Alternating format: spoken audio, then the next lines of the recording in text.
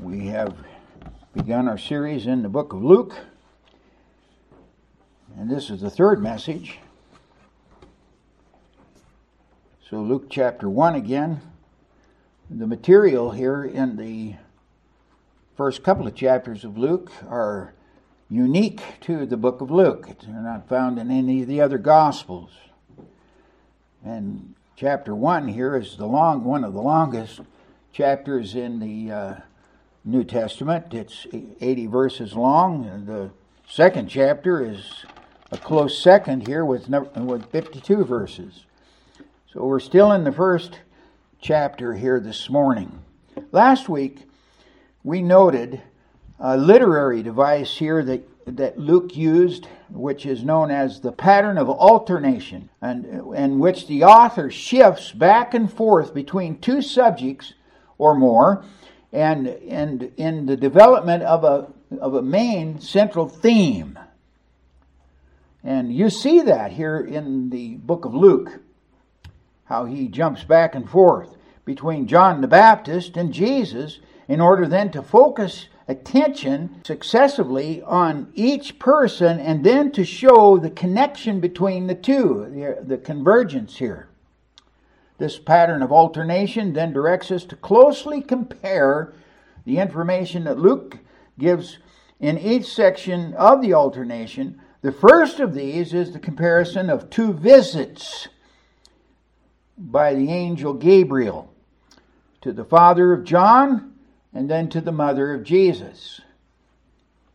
Last week we looked at that visitation to the father of John. There is Zacharias, the priest. A little background information here. The priesthood was divided into 24 groups. These 24 groups served in the temple for 1 week, twice a year. During major festivals and feasts, all the priests would attend and share the temple duties. But then during regular rotations, here the priests would come from each order. The order of Zacharias is called Abia. He was of the course of Abia. And then the priests of Abia, the course of Abia, would gather and then cast lots when they got there to determine which duties or areas they would serve. We read here that Zechariah's lot fell to his attention at the altar of incense. At the altar of incense, twice a day, once in the morning and then once again in the evening, this incense would be offered. After the offering of the incense, the priest would go out to the people and bless them. While the ceremony inside was being carried on, the people would gather outside and pray. When we read these passages of Scripture, we need to concentrate on details that would really give us some real inspiration and light in how they are developed. Is it an accident? Just an incidental situation here that Zechariah should be serving at the altar of incense? And what does this altar of incense speak about? And I touched upon that last week there from the book of the Revelation. That this was focusing upon prayer. So the angel appears to him and to announce that his prayers were heard. Is that a coincidence? And when he appears over beside the altar of incense, and it startled Zechariah. And he tells him, don't be afraid. God sent me here to give you a message. Your prayers have been heard. Which tells us that this man has prayed and prayed and prayed and prayed and prayed over his life his married life, that his wife would conceive and bear a child. These are godly people who are walking according to the directives of the old covenant. They were innocent people, but they had no child, which was regarded in the culture as a judgment from God. Now they're old. And here God comes to them in their advanced years and says, your prayers are answered. You know, that's encouraging to us. Don't quit praying. You don't think God's listening and He will not answer your prayers? Let me tell you something. Don't stop praying.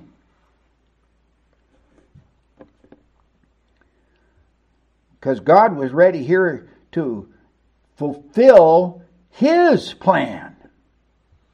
A special function in the kingdom of God. This son of Zechariah and Elizabeth would be an Elijah-like figure promised by the prophet Malachi as the Old Testament was closed. We read there in Matthew chapter 11, verses 13 and 14. For all the prophets and the law prophesied until John. It means until and including John. And then Jesus said, and if you are willing to accept it, he is Elijah who is to come. Malachi said Elijah would come and prepare the way of the Lord. We know that this is a response to that prophecy of Malachi because the angel himself cited that very passage. Now, that time had come. From the close of the Old Testament with Malachi until this angel appears on the side of the altar, God has not spoken. He has not sent a prophet. He has not encouraged them in any way for 400 years. That's a long time. And now God's ready to speak again. And this son of Zechariah is going to be a prophet. The last Old Testament prophet.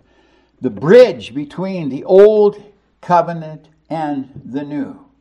And so you've got this Old Testament figure, and now there's going to be a New Covenant figure that's going to show upon the scene. And these two are going to converge there in the 3rd chapter. And I'll touch upon that in a second. But Luke here then shifts to the second errand of the angel Gabriel. 6 months. Now notice the timing. In both these situations there we have a time given. In the days of Herod, king of Judea, there was Zechariah. But then when you come over to verse number 26, it says, in the 6th month. A 6th month of what? Well, you read a little further down there and you find that Elizabeth had conceived John the Baptist, and that she was 6 months along in her pregnancy when the angel Gabriel now comes to Mary. 6 months after the conception. So here's the pattern of alternation. First the announcement to Zacharias. And now, beginning in verse 26, we have the announcement of the angel Gabriel to Mary concerning the birth of Jesus Christ. So this is shifting back and forth. The alternation then, if you'll notice, jumps back at verse 57 to the birth of John the Baptist.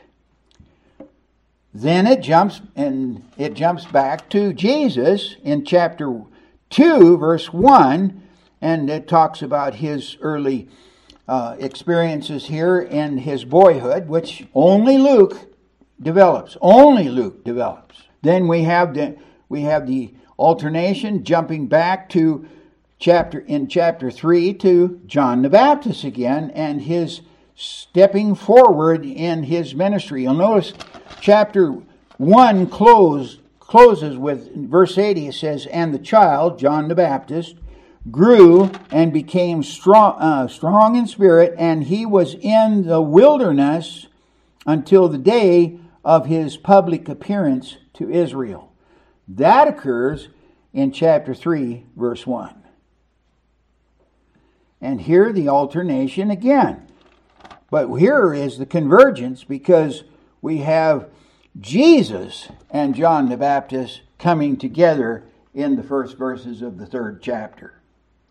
This final shift here in the 15th year of Tiberius, when John began his ministry, a voice of one crying in the wilderness, fulfilling the prophecy of Isaiah, which is cited there, Isaiah 43-5. In this introduction, I think there's two important truths that you need to see. The first one is that Luke quotes from Isaiah's prophecy, which ends, "All flesh shall see the salvation of God." I pointed out in the introduction of this book that Luke's primary emphasis is to show that the gospel is not just for the Jew, it is for Gentiles, it is for all nations. Luke himself is a Gentile.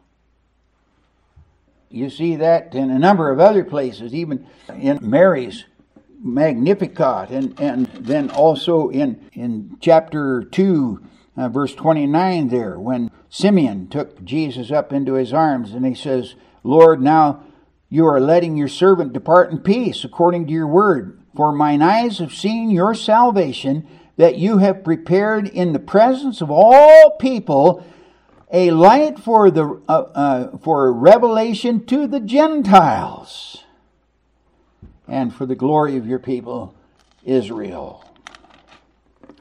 It's for everybody.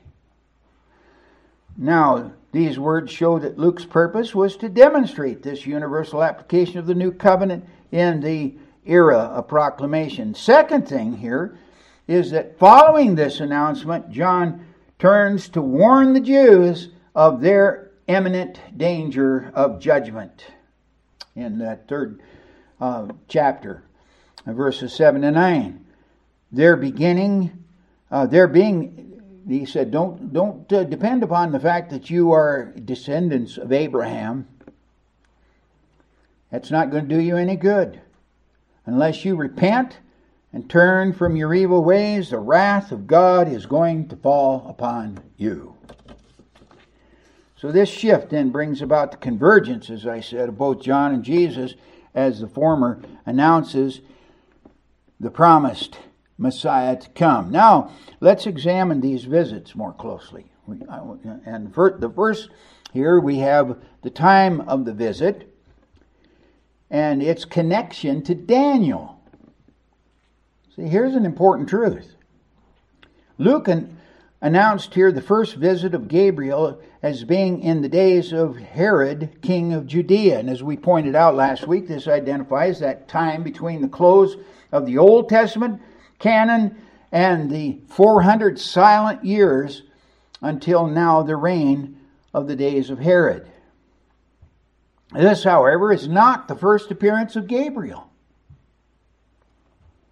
Where is Gabriel found?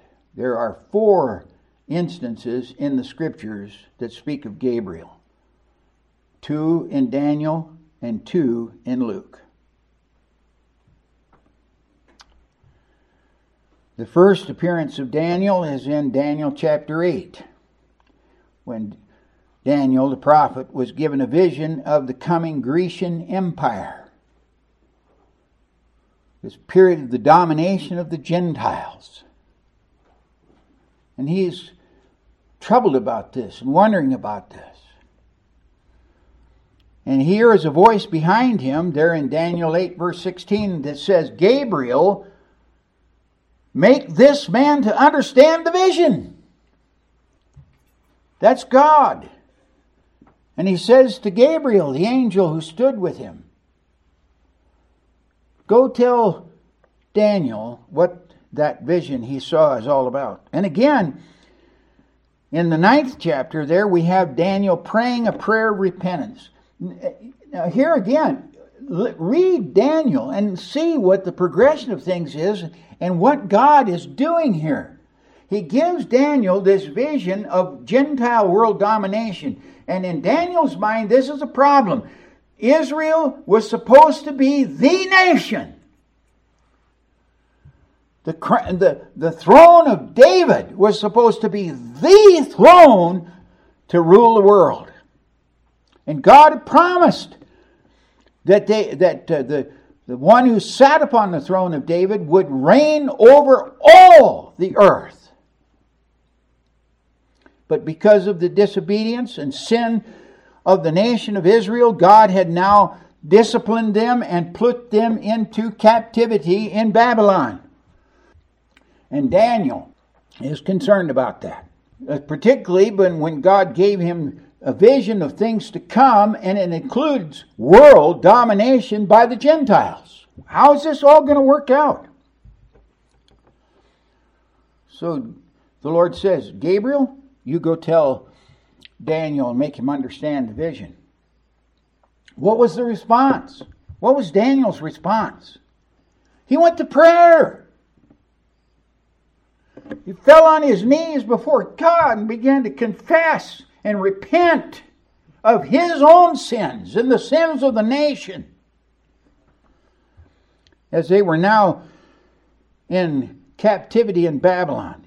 And so we read, while I was speaking in prayer, the man Gabriel, whom I had seen in the vision at the first, chapter 8, came to me in swift flight at the time of the evening sacrifice.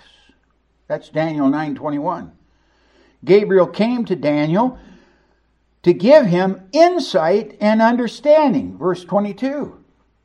And after which he explained, 70 weeks are decreed upon your people and your holy city to finish the transgression, to put an end to sin, and to atone for iniquity, to bring in everlasting righteousness, and to seal both vision and prophet, and to anoint the most holy place, which is Mount Zion.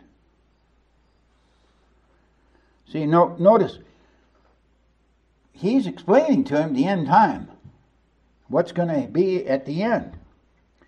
And part of this prophecy is about the gospel age that was to be fulfilled in the coming of the Messiah. And it is not inappropriate here that God should use the same messenger to open this fulfillment to a priest, faithfully serving God in the temple on Mount Zion, God's holy hill, and the concern of Daniel's prayer. For we read there in verse 20 of Daniel chapter 9, confessing his sin and the sin of his people, Israel, and presenting his plea before the Lord for God and for his holy hill.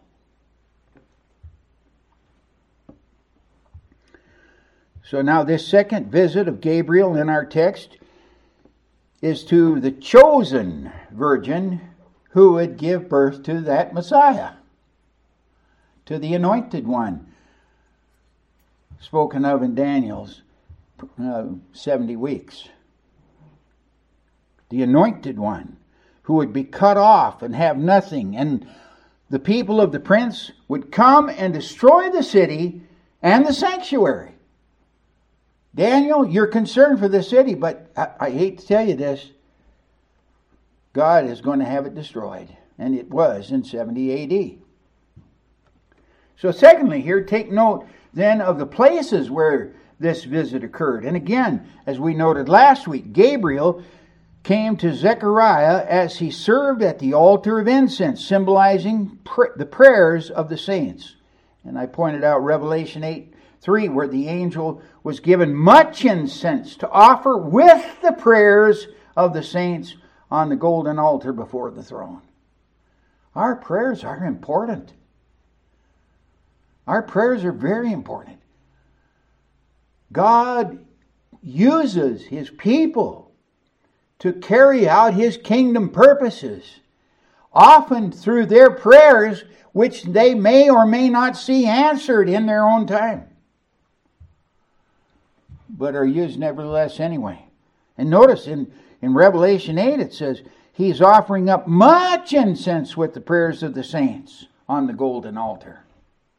So again, I say it's no coincidence then that the angel said to Zechariah, your prayer has been heard.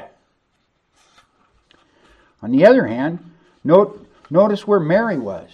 Zechariah in the holy temple on Mount Zion, the concern of Daniel. But now Mary, where is she? Now she's in a little town called Nazareth, up in the corner of basically Gentile country. It was a wicked city of about 15,000 people. The town was filled with all kinds of corruption. Remember Nathanael, whom Jesus was calling to himself there in John chapter 1? And when he was told about Jesus, his response was, can any good thing come out of Nazareth? There, John 1:46. He was not speaking contemptuously of its size, but rather of its character. Now here is an amazing thing. God prepared the mother of our Lord not in the Jewish center of religion and politics, but in a city overrun by Gentile pagans and full of evil. Isn't that amazing? And it should be noted that the estates of the two were very different. Zechariah was respected and honored priest serving in the temple. Mary, although from the lineage of David, as was her husband Joseph, was virtually unknown, except in Nazareth. She was neither rich nor famous, but rejoicing in the fact that the Lord had looked upon the humble estate of His servant. Unknown. Yeah, that should encourage you too. God uses people sometimes nobody else recognizes or thinks about. And He uses them in great and mighty ways, as He does Mary. Indeed, Mary testified, His mercy is for those who fear Him. Now, pause a minute. His mercy is for those who fear Him. Does God expect you to fear Him?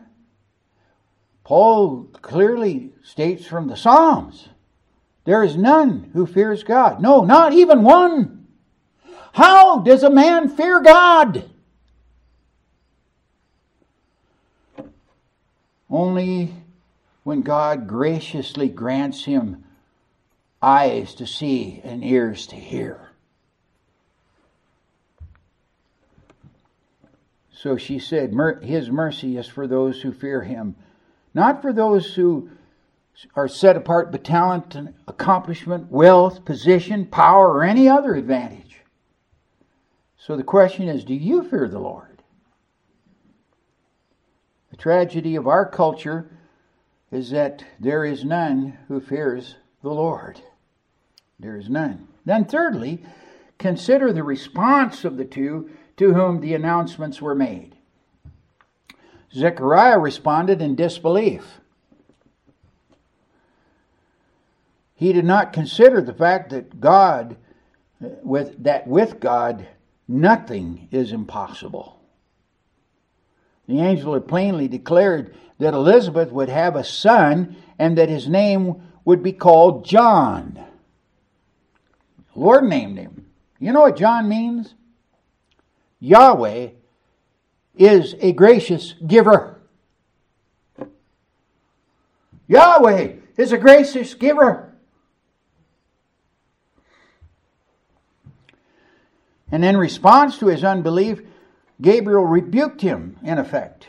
Do you know who you are talking to? I am Gabriel, who stands in the presence of God, and I was sent to speak to you and to bring you this good news. Since you do not believe me, in a sense, you have you have shut God's mouth. Therefore, yours will be shut until this word is fulfilled. But notice Mary's response, on the other hand. Unlike Zechariah's words, whereby shall I know this? She took the fact for granted, but asked, how will this be? Something which is so contrary to the unbroken law of human birth. A virgin conceiving and bearing a child, this is not natural. How's this going to work out? And the fact that this is not unbelief is confirmed by the response of Gabriel. Instead of reproof, her question is answered in mysterious detail.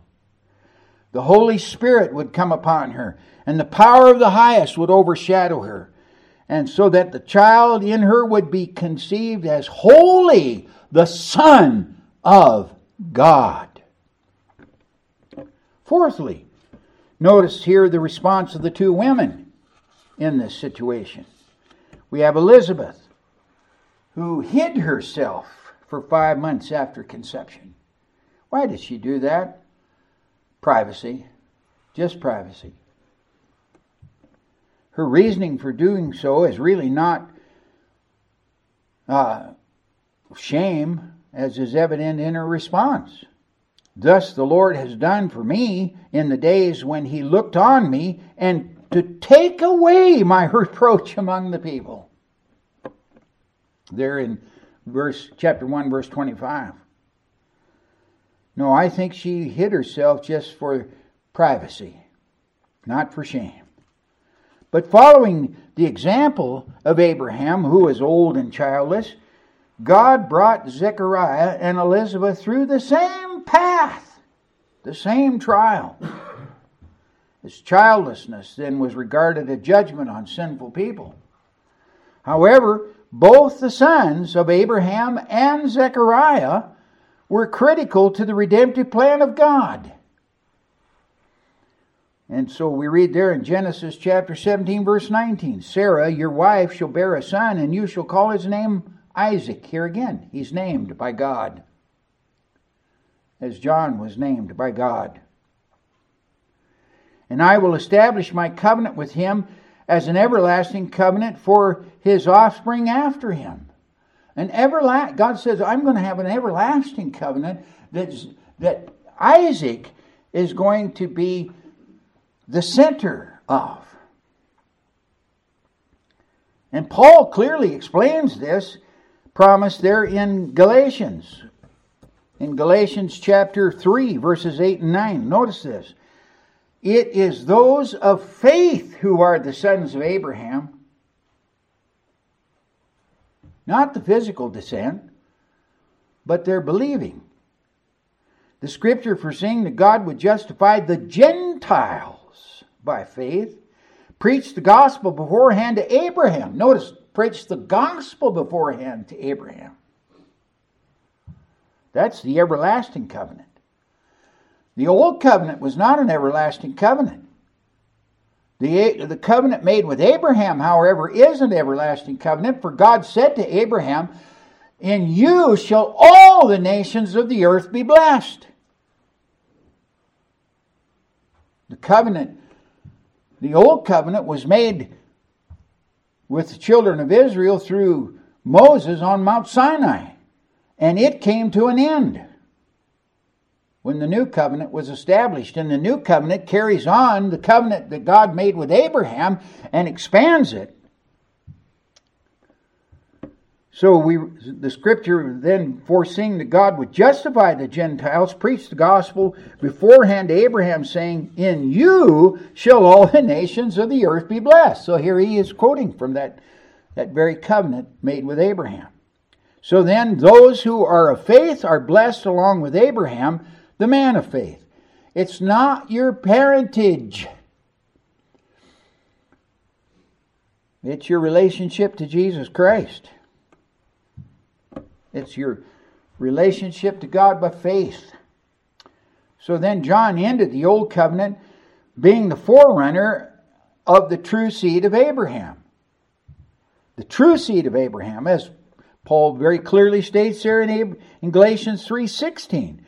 The promises were made to Abraham and to his offspring. It does not say to offsprings, referring to many, but referring to one, and to your offspring, who is Christ, Messiah. Now notice Mary then replies in submissive obedience. Behold, I am the servant of the Lord. Let it be to me according to your word. Chapter 1, verse 38. Then we read, in those days Mary rose and went with haste into the hill country to a town in Judah, and she entered the house of Zechariah and greeted Elizabeth. Now we have a convergence. So we have this alternation, now a convergence. These two are coming together, and it's interesting that Gabriel makes clear that somehow they're related. We don't know what that relationship is, but they are related. Mary, no doubt, then wished to avoid gossiping tongues of those who would note the fact that she was pregnant and yet unmarried. So she flees to the haven of Elizabeth. So now notice in the visitation of Gabriel to Mary. And on this note, greetings, O favored one, the Lord is with you. Oh, what a greeting. She is taken aback, dumbfounded, befuddled. Verse 28 there. The Greek word that's translated here, O favored one, or in the King James it's highly favored, is the word charitu, which means highly blessed or much graced. It's used only one other time in the Bible to describe the Lord's attitude toward believers. You see this in Ephesians chapter 1, verse 6. To the praise of to His glorious grace, with which He has blessed. That's the word charitu, or favored us in the beloved. We are highly favored, not because of who we are, but because of who we are in Christ. Sadly here, and I need to emphasize this, the Latin Vulgate has caused serious error, for it translates it full of grace. Now, and that's led to many errors regarding the mother of our Lord. Truly, she was blessed among women. There in verse 28, King James Version. In the external distinction, she was truly blessed among women, not above women. There's no scriptural authority whatever to suggest that Mary is to be worshipped or prayed to. She was only a woman, and a sinner at that, like everyone else. Rather, listen to the words of the Lord. Nay, rather, blessed are they who hear the word of God and keep it. Then note His comforting word to Mary. Do not be afraid. That's a common heavenly word of assurance. I mean, how would you like to be visited by an angel and know that it was an angel visiting you? It would kind of you'd be a little bit disheveled too. Whoa, what's this? Don't be afraid. He said the same thing to Zechariah. And she then was given the reason not to fear. You have found favor with God. God's chosen you. Wow, verse 30. How was God to show this favor to Mary? We read then in verse 31 to 33, you will conceive in your womb and bear a son, and you shall call his name Jesus. Here again, God names the Son. When God names the Son, this is an important work of God. You shall call his name Jesus, and he will be great and will be called the Son of the Most High, and the Lord God will give to him the throne of his father David. We're worried about this throne. Don't have to worry about it anymore. No more. And he will reign over the house of Jacob forever, and of his kingdom there will be no end. That was Daniel's concern. What's going to happen to your promises of a kingdom and the throne of David?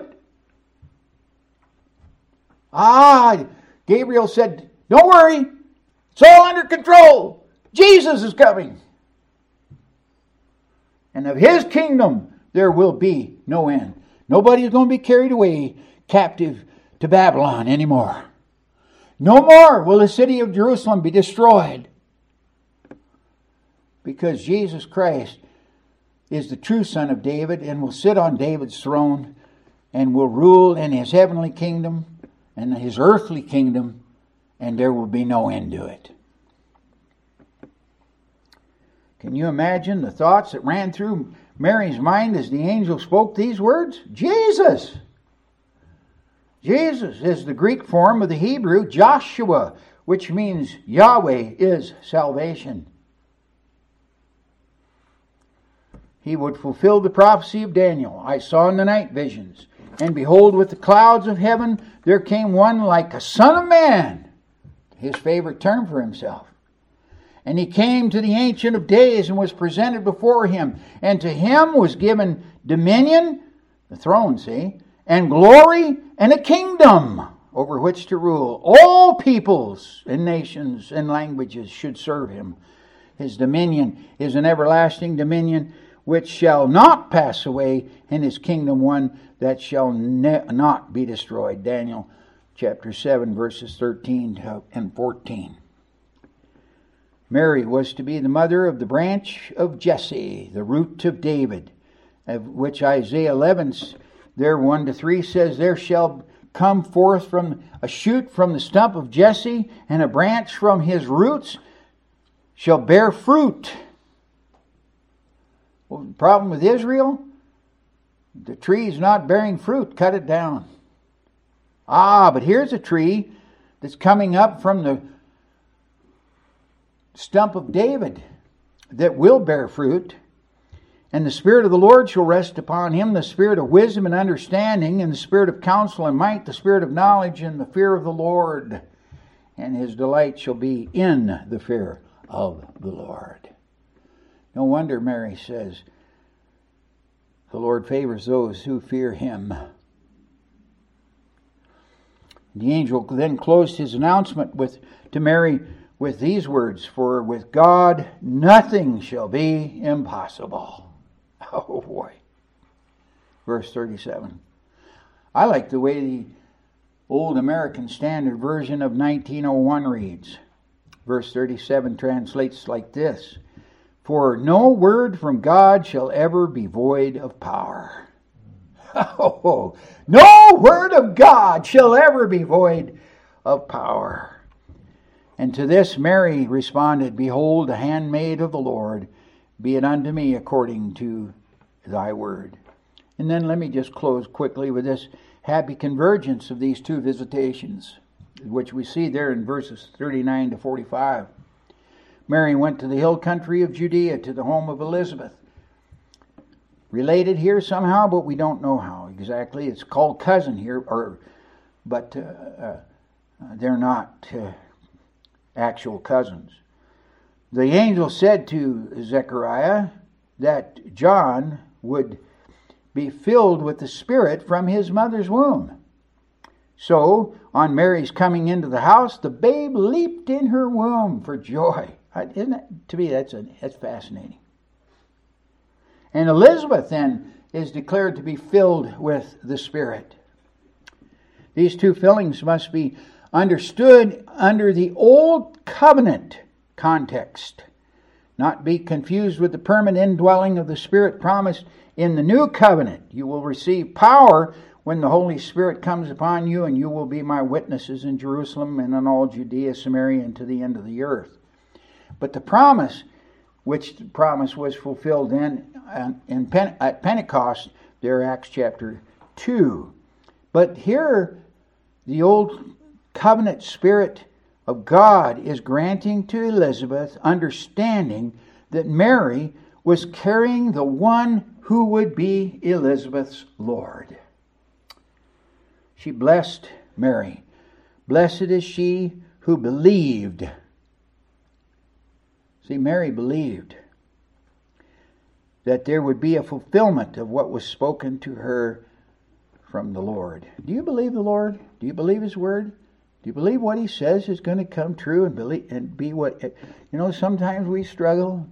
Say, when is He coming? Why is He not answering my prayer about this or that?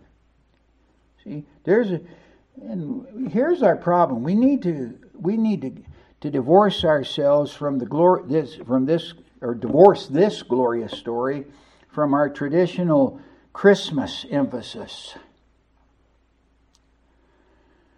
Here's a glorious story that commences God's plan to restore all things. The kingdom of God was coming in the person of Mary's Son. The Christmas story wants to keep the babe in the manger. Wants to celebrate this little baby who never is more than a little baby. Who's never the Lord. Who's never demanding obedience and submission and surrender to those who are observing it. It's just cute. And the angels coming and worshiping there and announcing to the shepherds. Oh, that's all cute little Christmassy stuff. And then we can set that aside now and go to the main thing. What did I get from Santa? What did Santa bring me? Not what God is doing. We need to get rid of that. So the second question here is, do you fear God? Has God worked grace in your heart so that you fear Him more than you fear anything else? This is the test of a genuine believer. Real believers fear the Lord, and no matter what it comes on them or comes against them or what opposition they have, they fear God rather than men. Therefore, they endure to the end.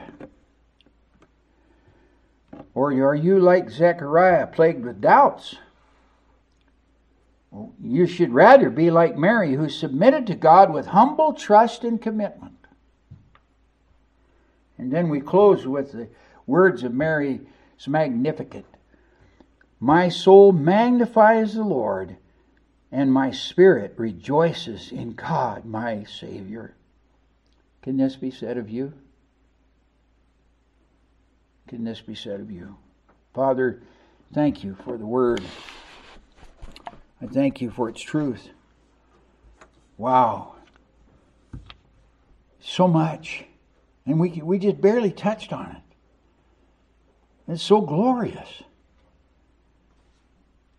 Oh, Lord, let us see our Savior as He really is. Let us see your grace as it really is. Let us see your mercy as it really is. Let us fear you, not with terror, but with trust, with obedience, with submission. To walk in this world as a light and testimony to the glory of Jesus Christ. For this is what it's all about. It's spreading the light of the gospel to the ends of the earth, to give everybody the truth that God is saving a people for His name, for His glory, that they should be a part of that. And we'll praise you and thank you for what you do. Now, in Jesus' name, amen.